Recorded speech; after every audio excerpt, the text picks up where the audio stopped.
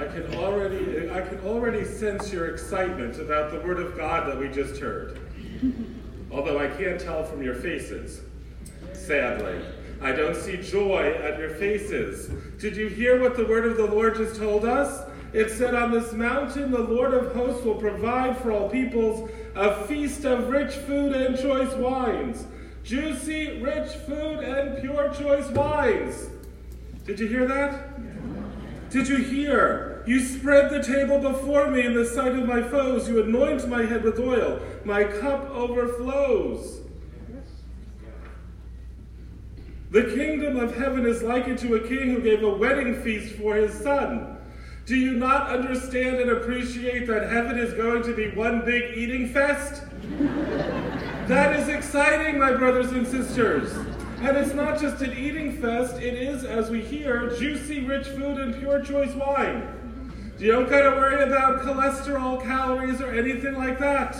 It'll be a perfect meal for all perpetuity, for eternity. That is good news. That's exciting. I'm not seeing it on your faces fully. You're still not excited about this. This makes my day. This is why I want to get to heaven. This is why I do not fear death. Who fears going to a wedding banquet? Who fears going to a party? So tell me, my brothers and sisters, why are we afraid? Why are we afraid to die? That is the question the Lord presents to us this morning. What is it that we fear in death? And don't say we don't fear to die, because look at the pandemonium that this pandemic has caused. All of it where it comes from a fear of death. We are afraid to die because we do not trust the Word of God. We do not trust what the Word of God promises us. Promises us this rich food, this choice wine. Choice wine. Are you excited about that? You should be. Our vineyards are burning in California. We're going to run out. We're going to have to get to heaven to drink. However, my dear brothers and sisters, the Word of God, the gospel, the parable that the Lord tells us this morning, is a very intriguing parable. And it's a parable that I have to say drove me insane. It drove me insane because I thought it was very unfair, unjust. How are those in the highways and the byways who these servants are pulling in to a wedding feast supposed to have a wedding garment? Where are they getting the money to buy this wedding garment? And I remember in school asking this question over and over again, and no one could give me the answer in all of my grade school and high school Catholic education. Now, I'm not the sharpest knife in the drawer, as I tell all of you, and so we need to step out of the parable to understand the culture of the day. And the culture of the day at the wedding feasts, it is not you who dressed up to attend, it was the host who gave you the garment when you arrived. And so therefore, everyone who was invited received the garment. Everyone who was invited received the garment from the host of the wedding feast. Now understanding that changes the whole entire parable. It changes the whole entire meaning. Because if everyone gets the garment, why was this man not in the garment? Why did this man choose not to wear it? Why did he want to have all the good, but not the requirements of the wedding feast? This is what hammers home to you and me, because, my dear brothers and sisters, as we hear at the end of this parable, many are invited, but few are chosen. Anyone who is breathing on this planet receives the invitation of the Lord to get to heaven, because that's why we exist on this planet, to be with God forever. But not all of us, as we hear in the parable, accept the invitation. Not all of us, maybe we plan to go, but then we decide something better comes up, and we don't go. And so therefore, we have to reflect upon this fact, because there are many out there in the world, there are many out there who profess discipleship in Christ Jesus. However, they haven't accepted the invitation in its fullness. They think they can pick and choose what it means to be a Christian. They think they can pick and choose the teachings of the gospel that they like and what they don't like. And we see this over and over again, especially those who have power and authority in the world today, who profess their Catholic faith, who wear their Catholic faith on their sleeve, but their lifestyle and what they purport is contrary to faith. It is not wearing the wedding garment. And you and I need to know this, because you and I cannot adhere ourselves to those who are in the feast without the garment, because that's going to lead us astray. That's going to lead us into confusion. And so Jesus is very clear. Jesus well knows that this is going to happen. He knows that in the feast there are going to be those who don't belong, as we are preparing to enter the fullness of the celebration. And so one of the other things that we note about the wedding ceremony back in the day is that as the people arrive and are in their wedding garments, the host comes and basically checks up, makes sure everyone's ready before the wedding feast fully starts. Before the wedding ceremony begins, everyone has to be on the same page. And if you're not, well then, bye-bye, you go. We have received this wedding garment. We have received this garment when we were invited to the feast at our baptism. We have received this. We even say in the baptismal ritual, receive in this white garment the outward sign of your Christian dignity. Bring that unstained into everlasting life. Bring that unstained into everlasting life. We have the garment. We've received it at our baptism. But as we get older and supposedly wiser, we try to play games with the garment. We try to take it on and off, depending on where we are and what we're doing. I'll wear my garment when I come to church and say my prayers. I'll take it off when I'm out in the world, when I'm at my workplace, when I'm voting, when I'm doing other things, recreating, when I'm at Publix. I'll take it off. We cannot do that, my brothers and sisters. We cannot do that, because therefore we show that we're not interested in what God has to offer us. What God has, and remember, what does He have to offer us? He has to offer us a feast of rich food and choice wines, juicy rich food and pure choice wines. What does He have to offer us? A wedding feast. A wedding feast. And yet we say it's not enough. We say we need more. Can you believe it? We need more than that. We think we need more than that because we give into the lie of the devil that says we need what the world offers. But what the world offers is temporary. What the world offers is passing. We see this all the time. You can have the best portfolio of the stock market. You could be making millions and millions and millions, and in an instant, you got nothing. We've seen that happen back in 2000. We see that happen. And what happened when this occurred? Some people were so consumed with that money that they thought they were getting that they caused them to jump off bridges, jump out of windows, because they saw that their life was over, because they placed their livelihood in material things that are passing. And it doesn't have to be wealth only. It could be material pleasures. It could be personal pleasures. It could be power. It could be prestige. All these things that the devil says we need as human beings, but they all pass. And if we put all our eggs in that basket, we're not going to be ready to get to the wedding feast. We're not going to want to go to the wedding feast because we're going to want all that the world has to offer. And so you and I are privileged because when we come here to this altar, we participate in a foreshadowing and a foretaste of the wedding feast of the Lamb. The Bible is bookended. The book of Genesis, the first covenant marriage, Adam and Eve, our first parents. The book of Revelation, the last book of the Bible, the wedding feast of the Lamb. Jesus who weds himself completely to his church. And so the Bible is divided into this understanding of marriage and this wedding feast that we're going to be celebrating. And God is so good that he doesn't wait for us. We don't have to wait to get there. But he allows us to have a foretaste of it here and now. Now this brings us to another question. Another question which is a hot topic and going to be controversial. And people are not going to like me for it, but guess what? I don't care. I don't care, because I have to be the one who helps you understand and appreciate the invitation you received. So if we are coming every Sunday to a wedding banquet, can you tell where I'm going? If we are coming to a wedding banquet every Sunday, how am I dressing for the feast? Ooh, did I say it?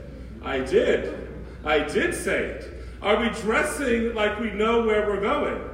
Are we dressing for what we're doing after this event? Because, my brothers and sisters, on the Lord's Day, this is the only event that matters. Did you hear me? This is the only event that matters. Although we've replaced it with other things.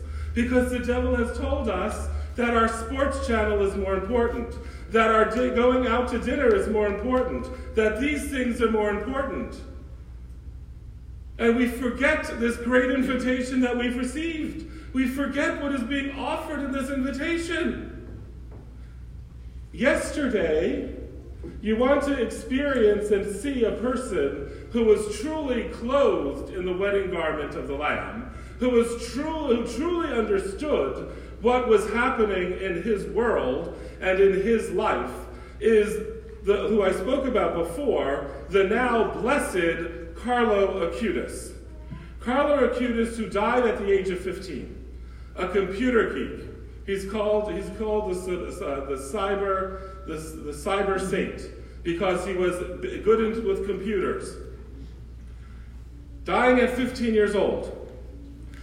Came from a family not unlike a family today. Those who see the importance of the sacraments, but so don't see the importance of coming to church every Sunday. And so he received the Eucharist, he received his First Holy Communion, and that event transformed his whole entire life.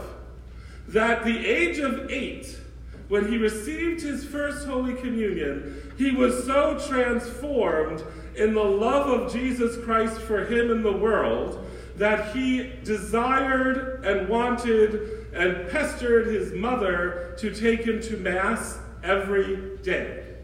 And that 8-year-old boy brought about a reconversion of his parents. He brought his parents back to the church at 8 years old. Not the parents bringing their children back. He brought them back because of his love and devotion for the Eucharist, because he understood the wedding garment which he wore. And if you watched the Beatification Mass yesterday from Assisi, there was a beautiful moment after the bishop read the papal decree declaring Carlo blessed on his way to sainthood. The bishop greeted his parents. So can you imagine the parents who are still alive? They look like they're in their 50s. They are present at a Mass in which their child is beatified. Can you imagine what was going through their minds? It was a beautiful scene to see the bishop meet each of them. And he met with them separately as they came up in the line. A beautiful thing to see. But Carlo recognized the very, very early on, and the spiritual wisdom he had at such a young age is marvelous. The more the Eucharist we receive, the more we will become like Jesus, so that on this earth we will have a foretaste of heaven. To always be close to Jesus, that's my life plan. Died at 15. To always be close to Jesus, that's my life plan. My brothers and sisters, is that our life plan? Is our desire always to be close to Jesus? Do we really, from sincerity of the depths of our heart, can say, that's what I want most, to be close to Jesus? not worrying about what my pocketbook is, what my bank account is, not worrying about the things I have, not worrying about my relationships on earth? Am I recognizing and do I desire to always be close to Jesus? That's my life plan. Now this, I wish I thought of this. This is an amazing quote that this young man has. Our soul is like a hot air balloon. If by chance there is mortal sin, the soul falls to the ground. Confession is like the fire underneath the balloon, enabling the soul to rise again. It is important to go to confession often. Now, isn't that a beautiful image? A beautiful image, a practical image of explaining what mortal sin does to the soul. It pulls the soul down to earth. It pulls the soul down to earthly reality and does not allow the soul to soar to the depths and to the heights of eternal life, the depths and the heights of this feast that the Lord has prepared for us. Our goal must be infinite, not the finite. The infinite is our homeland. Heaven has been waiting for us forever. Heaven has been waiting for us forever. Do we think about that? I don't think we think that heaven is waiting for us. I think we think that heaven is something we have to desire to get to on our own, and don't recognize that heaven is waiting for us. It's waiting for you and me. The Eucharist is the highway to heaven. Now, I would encourage you, for those who are computer savvy, to go online and to look at some of the quotes that he has stated. Because I cannot give you all of the ones that I have here, because I'll keep you here all day. Although I don't have a problem doing that, as you well know. However, there is another Mass after this. Come to that one, it might be longer. But the point, my dear brothers and sisters, do we recognize, do we realize this awesome invitation that the Lord has given to us? Do we recognize that here in this place, in this building, at this altar, we will have, and we always have, a foretaste of that eternal banquet, that sacred banquet, in which we, in a few moments, are going to receive in the Holy Eucharist. The Eucharist is called by St. Thomas Aquinas, the angelic doctor, the sacred banquet. This little wafer, this mere wafer, is called the sacred banquet. This little wafer has within itself everything that we need, all that we desire. But we have to accept the invitation to know what we're invited to, and to know what we truly desire. We desire God in the depths of our being, but we get distracted by earthly cares and the voice and the loud voices of the devil that pull us in different directions. The sad reality is that we've denied the existence of the devil in our modern world, and so therefore he has full swing. He has full swing. In the old days, he used to have to hide because we didn't recognize him. Now, he doesn't even have to hide. He's out there in the open. And we ignore him, or we follow him, and we don't care. How sad is that? Many are invited, but few are chosen. It's not God who doesn't choose us. It's we who don't accept the invitation. It's we who say, I got something better to do. No, I could go to church today on Sunday, but there's a Bucks game. I'll go to the Bucks. I'll watch the Bucks game. I can go to church today, but I don't like the music. I can go to church today, but I can't take that priest preaching. I can go to church today, but they don't require masks to be worn by everybody. We have all of these excuses that we can give why we can't come to this banquet, which indicates to me and to the Lord that we are not choosing, we're not accepting the invitation. And most often we don't accept it because we don't know what we're invited to. And for us who don't know what God is inviting us to, is shame on us. It's there clearly in His Word. We should not know what we're invited to. We should not accept this invitation of the Lord, which is the best invitation you'll ever receive. There's no invitation greater than this. No invitation greater than this that we will ever receive. And so therefore, we go back to the reality. Why do we fear death? Why are we afraid of having the wedding feast open to us? And we can't say that we don't fear it, because if we didn't fear it, we would not be in the anxiety of this pandemic that we are currently in as a world. So we should not be surprised that the faithless people are overly consumed with death and this virus. But for you and me, this virus is a passing thing like everything else in the world. That doesn't mean that you're not prudent. That doesn't mean you don't protect yourself. But that also doesn't mean that you don't stop living. Because we live for the Lord. Because, as I'll end with this, what does St. Paul tell us? In every circumstance and in all things, I have learned the secret. And he doesn't keep it a secret. Isn't that even better? It's even greater. He has learned the secret. I can do all things in him who strengthened me. I can do all things in Christ who strengthened me. I can live with whatever is going to come my way. Whether it be this virus, whether it be some other ailment, whether it be some other tragedy that comes into my life, I can live through it because I can do all things in him who strengthens me. And in him strengthening me, what he prepares me for is eternal life, in that sacred banquet, in that holy union with God, the angels, and the saints. Every night, I tell the Lord, take me, I'm ready. Every morning I wake up here on earth. One of these days I'll wake up in the arms of the Lord, and won't that be a blessing? And so therefore, my dear friends, do not fear. Do not fear that which we have nothing to be afraid of.